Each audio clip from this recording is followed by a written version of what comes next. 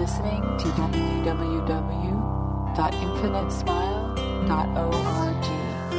Enjoy these Zen-inspired talks given by Michael McAllister.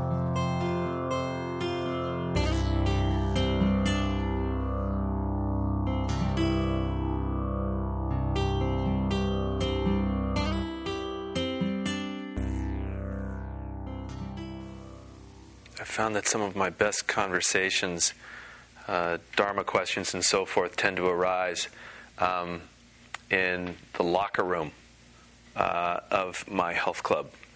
I guess I'm kind of like the token Buddhist in an otherwise non-Buddhist organization. But for some reason, the conversations that end up happening in the locker room tend to be quite fun. I also happen to work out usually at the same time as a Presbyterian minister, one of the local Presbyterian ministers here, and another individual who used to be a rabbi. And so when the three of us get together, it's just like, it's really kind of cool. And no fist fights yet. But it's actually quite fun. And one of the questions that came up this past week was, well, okay, so like, what's it about? What's Buddhism about?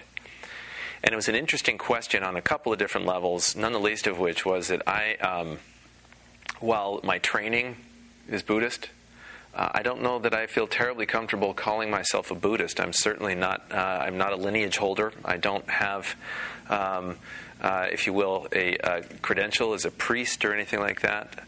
I'm just a guy.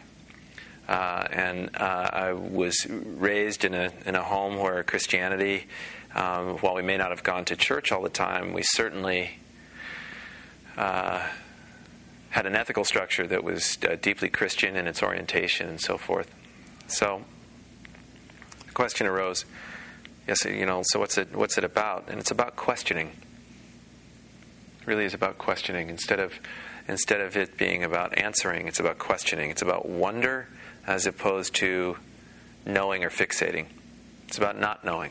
It's about getting very, very comfortable in that space of, It's about wonder as opposed to, yep. And the idea that the Buddha is an external entity that any of us can pray to or anything becomes quite anathema to what's really being taught, which is why we get the expression, if you meet a Buddha along the path to enlightenment, kill the Buddha. It's not outside of you. Buddha is not outside of you. So anytime we look at Buddha being external, it's wrong. It's not Buddha. Okay? Buddha is not just outside of us, nor is God. The minute, change the phraseology, the minute you see God as being outside of you, kill God. Now, fortunately, there aren't any clouds in the sky, and the chance of me getting struck by lightning at this point are slight. But what we all can recognize here is that God, Christ, Buddha, any sacred teaching, any awakened sage is going to be pointing towards that exact experience, that no matter what our tradition is, at the non-dual, what we would call end of the faith, or the area of the faith that is really kind of at the furthest reaches of the teaching itself, what we start to recognize is, my goodness, there isn't a separation. There is only flow. There is space. And I am part of that space, and that space is part of me. There is a give. There's a take. There's a swinging door to our experience that's physicalized in breath. Opening, closing. That there is just this flow. That we are indeed boundless. even though we have all this sensory apparatus that tells us, no, I'm in here, everything else is out there, which puts us in a situation where we want to go after things that we think will give us some type of pleasure, and we want to avoid things that we believe will harm us. It's not that the sense apparatus that we have is wrong. It's that it consistently gives us a partial viewing or partial experience of what's actually true. So what to do? Well, I was reminded by a friend of mine the great biblical saying, "Be still and know that I am God." Is that Matthew? Does anybody know? Does anybody know where that actually is? Because if I was really sharp, I would have looked that up, right? I'm not. I'm kind of dull tonight. Be still and know that I'm God. In our stillness, we start to recognize this boundless nature that we all actually are. We start to see the partial, and we start to see something beyond the partial. Together, our life unfolds with the suturing or integration of this infinite and finite, with this one and also the many. What's the natural experience when we are still and we know that we are a conscious expression of God? The felt sense of that is not only joy, but it's also something quite miraculous. We also get this sense that we can be ultimately, perpetually comfortable in our own skin.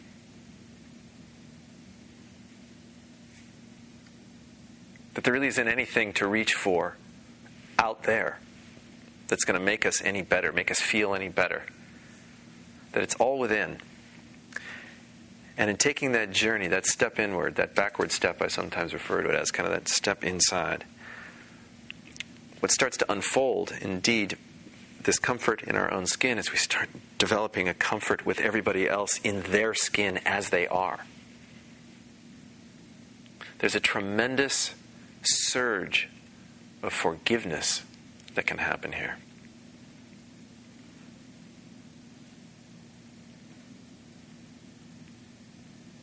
And I remember as a young practitioner having this very, very interesting experience off the cushion during a Dharma talk where I kind of began to ask myself the question, what would my life be like if I totally forgave myself?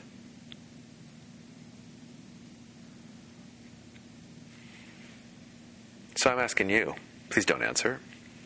What would your life be like if you totally forgave yourself? What would your life be like if you actually felt comfortable in your own skin? If whatever nagging voice just quieted down, maybe started to smile. If whatever experience you had going on inside at one point that was really, really just tying you up suddenly began to unravel and uncoil, loosening a little bit, that allowed for greater movement. What happens if right now you're dealing with a tremendous amount of pressure from yourself?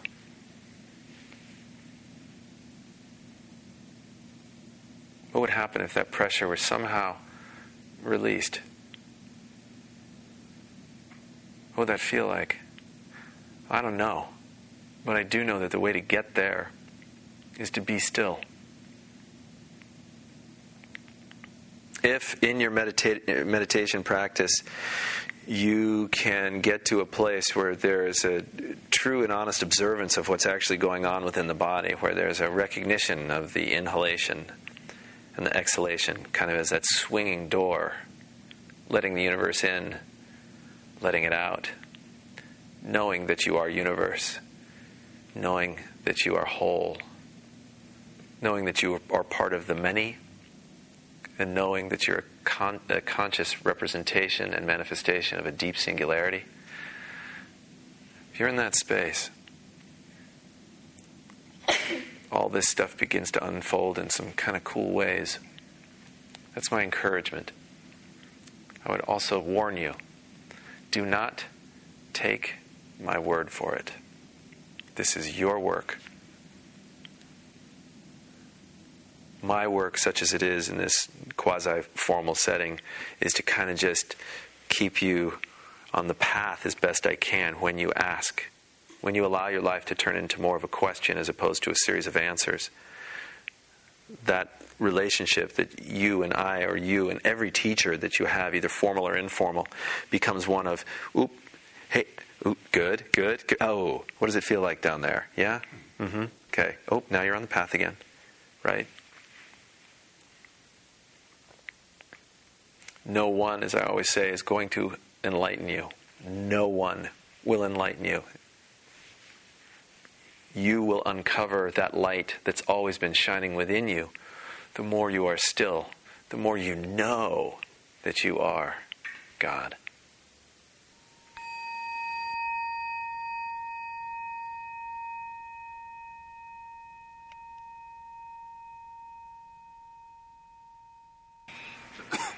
So for a couple of years, we've threatened to come outside to do the Dharma talk. We finally did it. So thanks.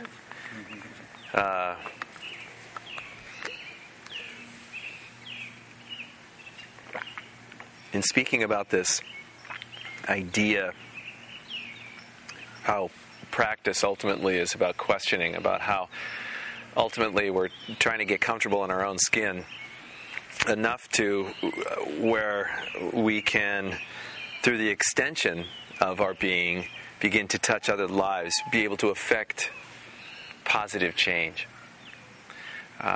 We become agents of peace is a phrase I sometimes throw around. One of the ways that we can best begin to kind of straighten that path out, or at least get on the path in kind of a true way, is to make sure that we recognize the meaning of, how do I want to put this most effectively? I'll just start rambling and hope that it comes out.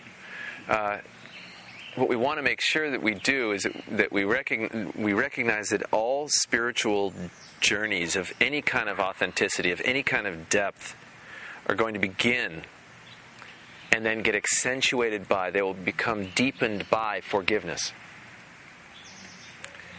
When we don't forgive, we are withholding.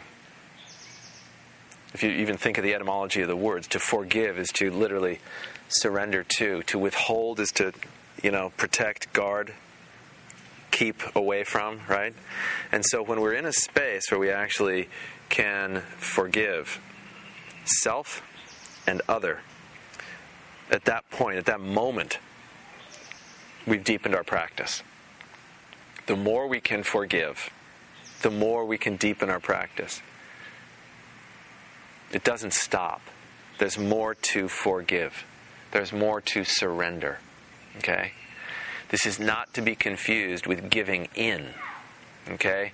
Giving in, as can become pathological, where we're in a space where we're not really liking the way we're treated, but the Buddhist teaching says, go ahead, just suck it up, let them keep pounding on you, or let life keep running itself all over you. That is an attachment, actually, that gets us into trouble. If we start looking at surrender as opposed to being opening, instead we look at it as a way of literally cowering, we've just blown it. So true forgiveness is about letting go. Okay? It's about surrendering to what is, as it is. It's also about making sure that we are available to the life as it presents itself. That we are not going through this experience withholding. That we, instead of being guarded, are in fact unguarded, undefended, open. Totally vulnerable. Amazing to think of it like that, but it's really, really powerful when we can develop kind of the steadiness in our practice to allow for that type of undefendedness to express itself through us. Well, once this undefended nature kind of starts happening, we are no longer at war. We're no longer shooting anything or anyone. We're no longer, rather brilliantly, this came up in our retreat this past weekend out in Marin County. The idea, whenever we pull an arrow from the quiver and let it go, there are two arrows that are being fired. Whenever we're firing at another, okay, we've got the first arrow that we always identify as going out towards to defend us against an attack. But ultimately, that arrow is two arrows. The second arrow is the one that comes back within. I don't want to mention his name because I don't want to embarrass him, but Lenny was the one who came up with that. And it was great. Oh. It's the second arrow. The second arrow. It's a brilliant metaphor. That it's the second arrow that really kind of cinches the unconsciousness. It kind of throws it back at us. The more we attack, the counter is equally strong. So this brings up some really interesting stuff to consider when it comes to how is it that we can get comfortable in our own skin. So I'm just going to run through just kind of a brief, this is a deeply oriented towards kind of a Western therapeutic approach, but I just want to kind of toss this your way because it corresponds with the Dharma, I think, quite beautifully. If we start looking at the way, the telltale signs of relationships that are in trouble between you and another person, be they intimate or just collegial, familial, whatever. When you start looking at when they're really on the rocks, especially the intimate relationships, you can see this.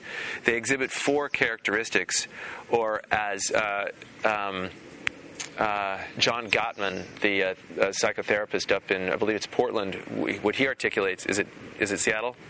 It's in Seattle. He calls them the four horsemen. Okay? Criticism, contempt, stonewalling. God dang it. Criticism, defensiveness. Criticism, contempt, stonewalling, and defensiveness. When we start showing up to relationship with these as being the undercurrent of what's going on, we've got a relationship that is on the rocks, according to Gottman. I think it's really, and the research is phenomenal. I've brought this up before in Sangha.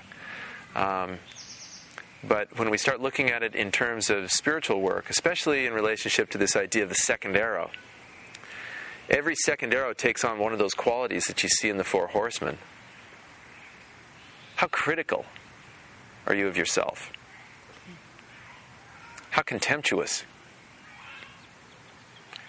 Do you stonewall, or another way of putting that in terms of self-orientation, do you deny? Are you defensive? Are you always on edge? Are you paranoid? Are people always ready to attack? Are you always ready to attack yourself? In these spaces, you see all sorts of things arise. Joseph Weiss, another therapist, pointed out that once that you look at the sum total of all this negativity that we throw inward, and what do we get? Guilt. And the guilt is the most powerful of all emotions at a personal level because it helps orient us inappropriately into horrible situations.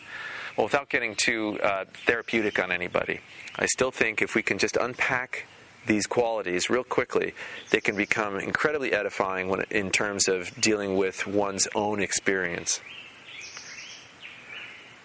What kind of voice do you typically hear? Is it critical? Do you hear a critical voice? If you hear a critical voice inside your head coming at you, do you ever hear one that's positive? In child rearing, they say, bare minimum, you got to have 2 to 3 positive comments for every 1 negative comment. Does that apply to you personally? Or is it just the chirp and chatter of something that's tearing at you? Your own voice.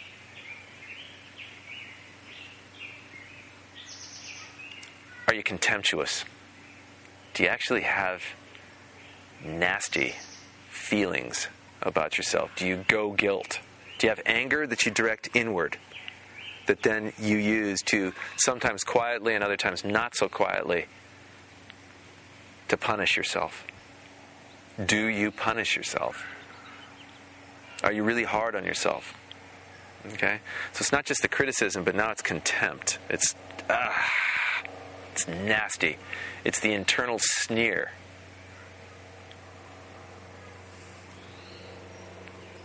Next, are you in denial of what's really going on? Do you avoid or do you face? Do you look away when actually you need to look at? Are you pretending? Or are you being real? Pick your situation. These are great ways of exploring self. These are great ways of looking at our experience in really profoundly rich, powerful ways. Lastly, do you always feel like you're under attack? Are you on edge? Are you tensing up all the time about what's coming at you from within? Are you in the middle of a feedback loop of continual internal strife? Are you uncomfortable in your own skin? If you're able to look at these questions, these ideas with a kind of an open heart, you're on the path. If you can just ask the questions, you're on the path. If you're on the path, you can be free of them. And what happens? Instead of having 2 arrows for every one that's fired, you set the bow down. You're no longer at war. There's nothing that needs to be gained, attained, used for insulation. There's no need to self-medicate. There's no need to reach for anything because everything is already there. So what is necessary? What happens when you are totally fulfilled? What happens when there's no fear? What happens when there is no internal criticism? There's no contemptuous behavior being directed within. You're no longer in any kind of denial, and you're not defensive. What happens? That light that's always been there now has a chance to illuminate not just your own heart and mind. They don't only become awake with that fire of enlightenment, but every being that you touch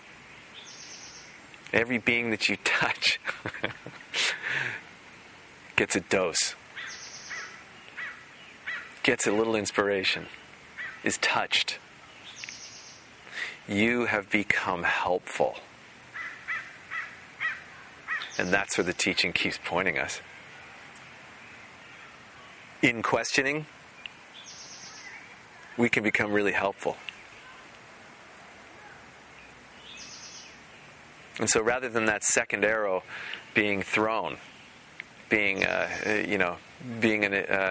concomitant to that first arrow that's launched, the second arrow, the first arrow, the bow itself, the archer bow. They recognize that everything is an extension of who they've always been, that there really isn't a boundary between self and other. Therefore, there is no reason to attack anything. There is only a calling to open at deeper and deeper levels of forgiveness.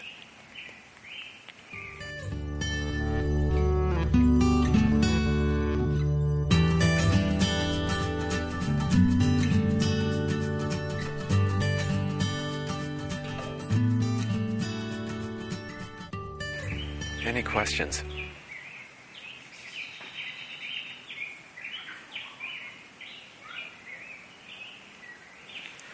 Yvonne?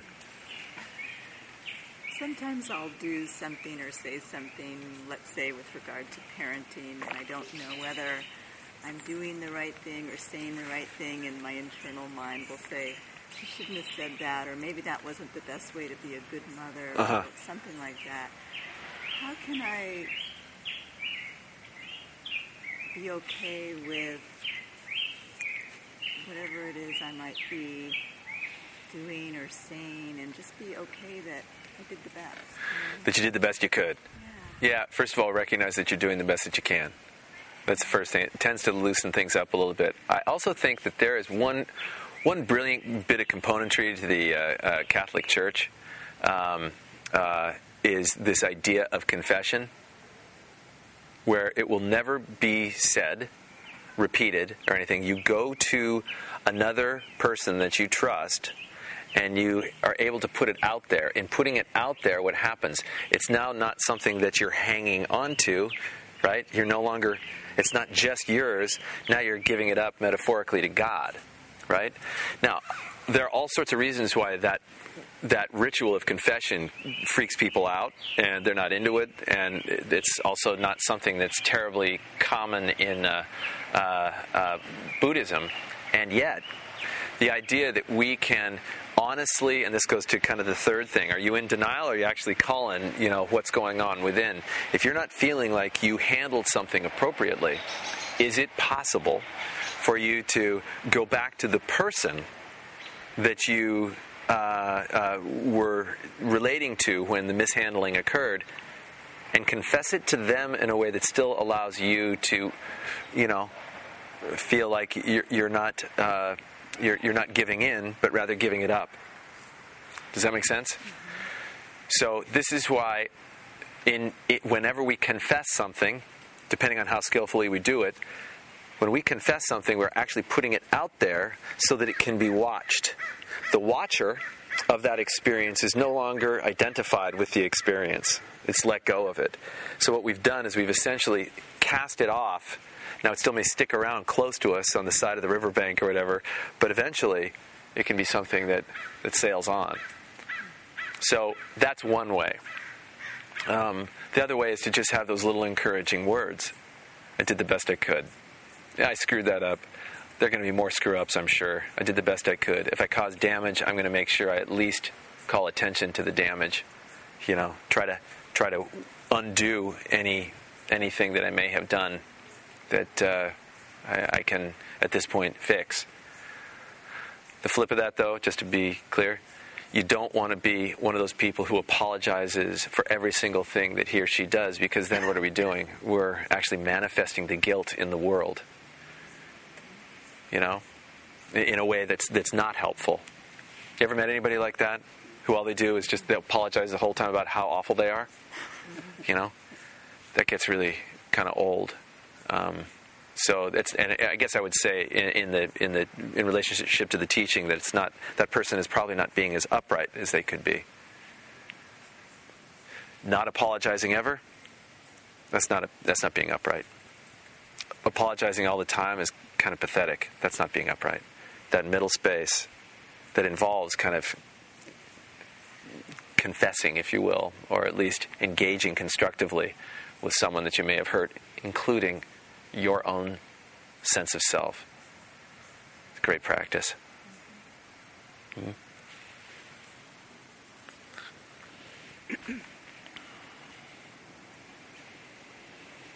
Yes, Joanne.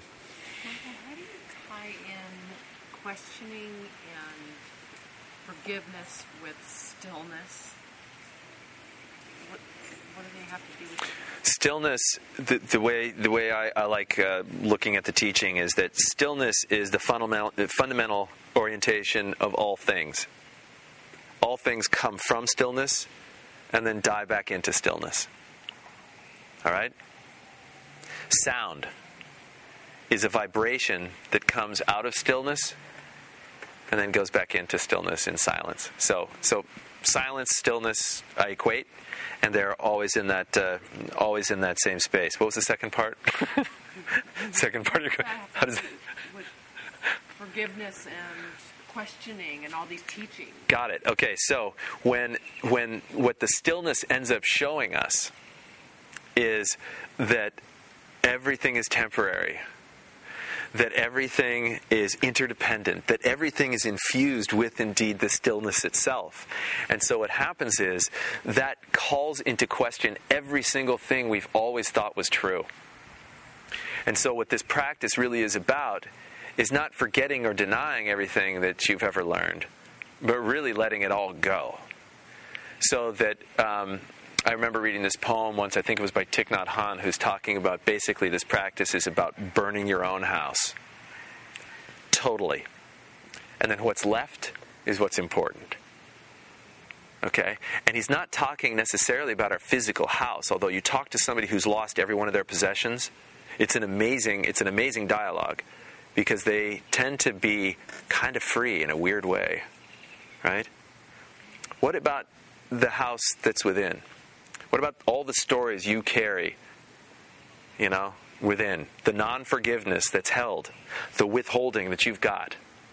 How about burning that? What happens then? Suddenly you are living a question. And this is exactly the way we assume the historical Buddha approached almost all of his teachings. Okay? So that what does stillness do? Stillness fundamentally shakes loose stuff. We begin to slough off the things that we really don't need. Okay? And what's left is this beautiful radiance. And that radiance isn't about knowing stuff. That radiance is not fueled by absolutes and mind grasping, bodily grasping. That radiance is fueled by getting out of its way. And that's done with questions. This is why in Dokusan, whenever I meet with individuals, it's always, I sit there and I wait for a question to be asked. And I'm absolutely, it cracks me up, because it's usually there's this huge long introduction to the question, which is fine. I mean, I'm happy to sit with anybody in any capacity. But oftentimes there's like this giant contextual story that goes on. And the question is, so how can I suffer less? Well, you let go. Well, of what? Well, that whole story you just told me? That's a really interesting thing. What if that was looser? What if you held on to that? Oh, I couldn't take... All right? So what the stillness then ends up showing us, what the silence ends up showing us, is that we got nothing to hang on to. And what happens then is we begin to reconfigure life based on not knowing. And there's so much freedom in that. An openness to the chaos. And also this quasi-redefinition of order in life. Our entire life becomes an expression of surrender. But it's still got integrity to it. It's still got some spine there. So we begin to enact, I love the metaphor of, we begin to live like a wind bell. A wind bell, that the chimes they're absolutely upright, but they're hollow. And they respond to the wind, but they also don't give in to the wind. They respond to it. And what comes out of them? Beautiful music. Resonance. Right? That's what we are with each other when other people are doing the same work. We begin to chime. I'm questioning and I'm forgiving. I'm just not sitting. Truth be told. That's why I'm trying to keep finding that's fine. Motivation to sit. Right. I will just tell you this: the very thing in you that is unmotivated or is preventing sitting is the very thing in you that will continually prevent any kind of awakening. So you get to a point in practice where you either tip 51% towards this matters, or you go into doldrums and you stall. And it sucks stalling, because you already know too much. So just wait till the pain gets really bad, if you want. That's one way of doing it. Okay? Or the other way is just manning up, or womaning up, and just going for it. You have nothing to lose but everything. In a beautiful way. But it's so hard. I mean, I guarantee you are not alone. You're not alone. I mean, I'll just show up on Mondays. It's just one word, sleep, and you've said. Yeah. You meditate and you don't sleep. You don't need sleep. I just. Well, I didn't. I wouldn't say that. You said? I would. No, I think what I said was. Well, I'm not going to get defensive.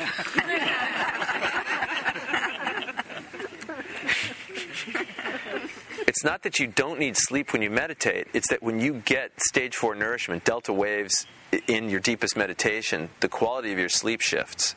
The number of hours in your sleep shifts. That's definitely true. But it's not like sit for a morning every day and who needs sleep? No, you either take care of your sleep or forget about any of this. Also forget about your health. So this becomes secondary or tertiary to the entire experience of being human. I'd take care of your sleep before I'd take care of anything else. Actually, I take care of getting air. That's the first thing, then water. But sleep's not too far. If you're not, whatever practice you have that's getting in the way of sound sleep, if it's the dogs, that's right, because people can, at the dog hotel, they can pay extra and have the dog sleep on your bed. Is that... Yeah, screw that. It's not worth it. It's not worth the extra bucks per night. Yeah. I mean, maybe it is. I don't know. I mean, honestly, I have no idea. But the meditation, if this just becomes, if like Infinite Smile or whatever Sangha you're affiliated with, simply becomes, hey, let's listen to Baldy. Break out the popcorn and Coca-Cola. I got nothing for you here. The teachings are great. But the teachings are falling on soil that isn't even going to be able to let anything blossom. Without the practice, the actual sitting practice, and this is everybody.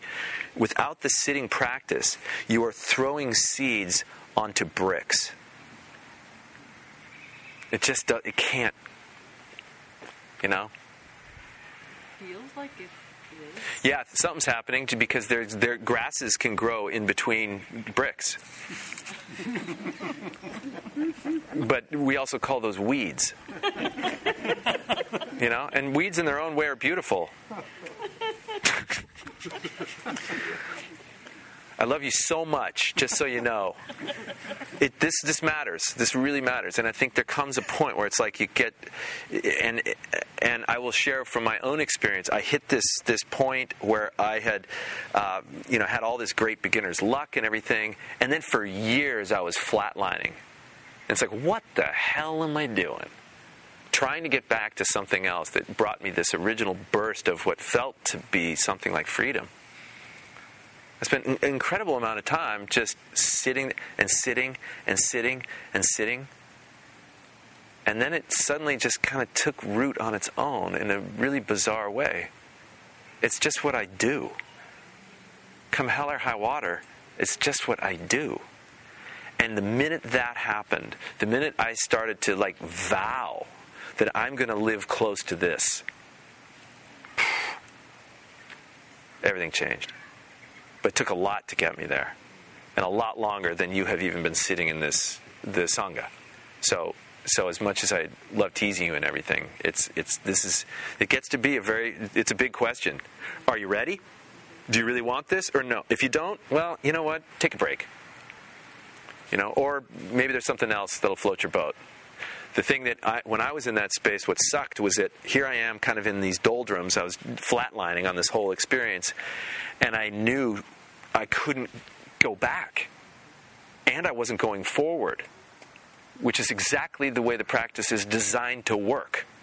It's to get you into a place where I can no longer do what I've been doing before, and I have no idea what's out there. Okay, you either jump, or it's going to hurt until you're ready to jump. So just choose. Either go for it or just wait until you have to. Either way, it'll take care of itself. Yeah.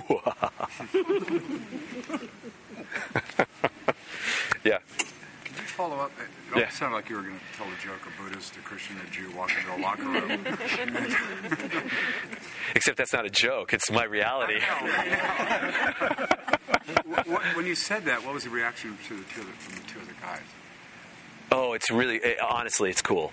They are very, and I think what's neat about it is that none of us talk about the path.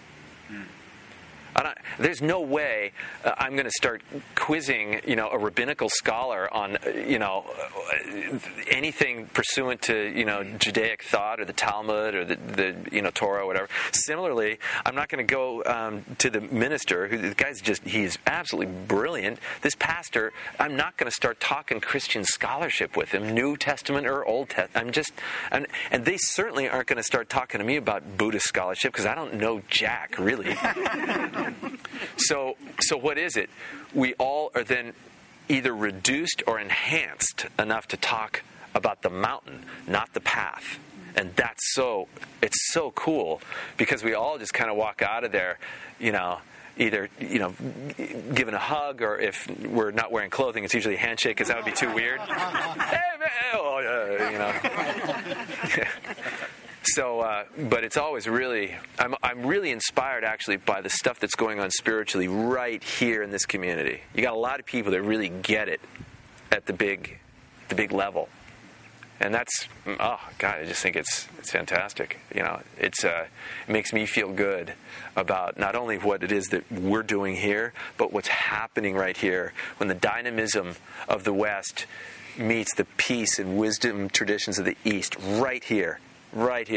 And guess what? We're all talking now.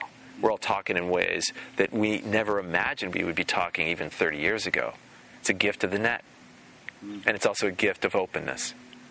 And it's a gift of, I just think the time has come. Yeah. Thank you. Yeah. Oh, thank you.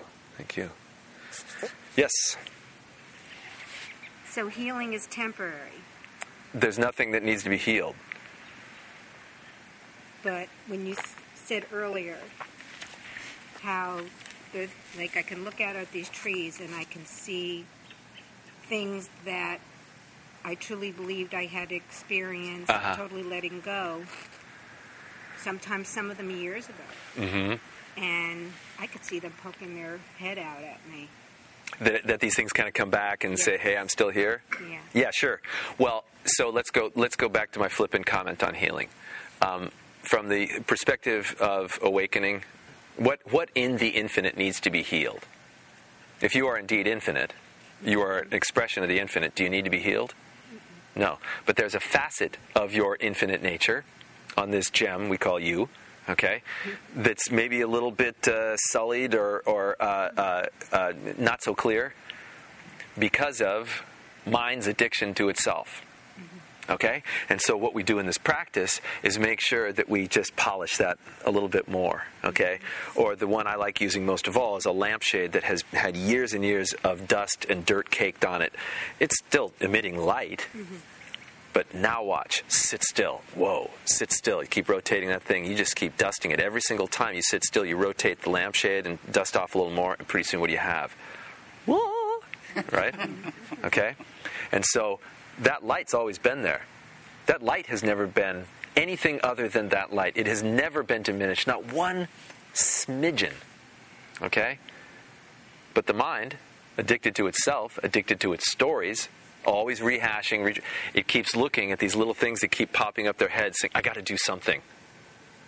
But the intensity is not anything what it was. It doesn't grasp and create the anxiety and the stress, but it just kind of, it's almost like you say, you stand back and you go, oh, you're there again. Yep. And so what am I to learn now? What more am I to question?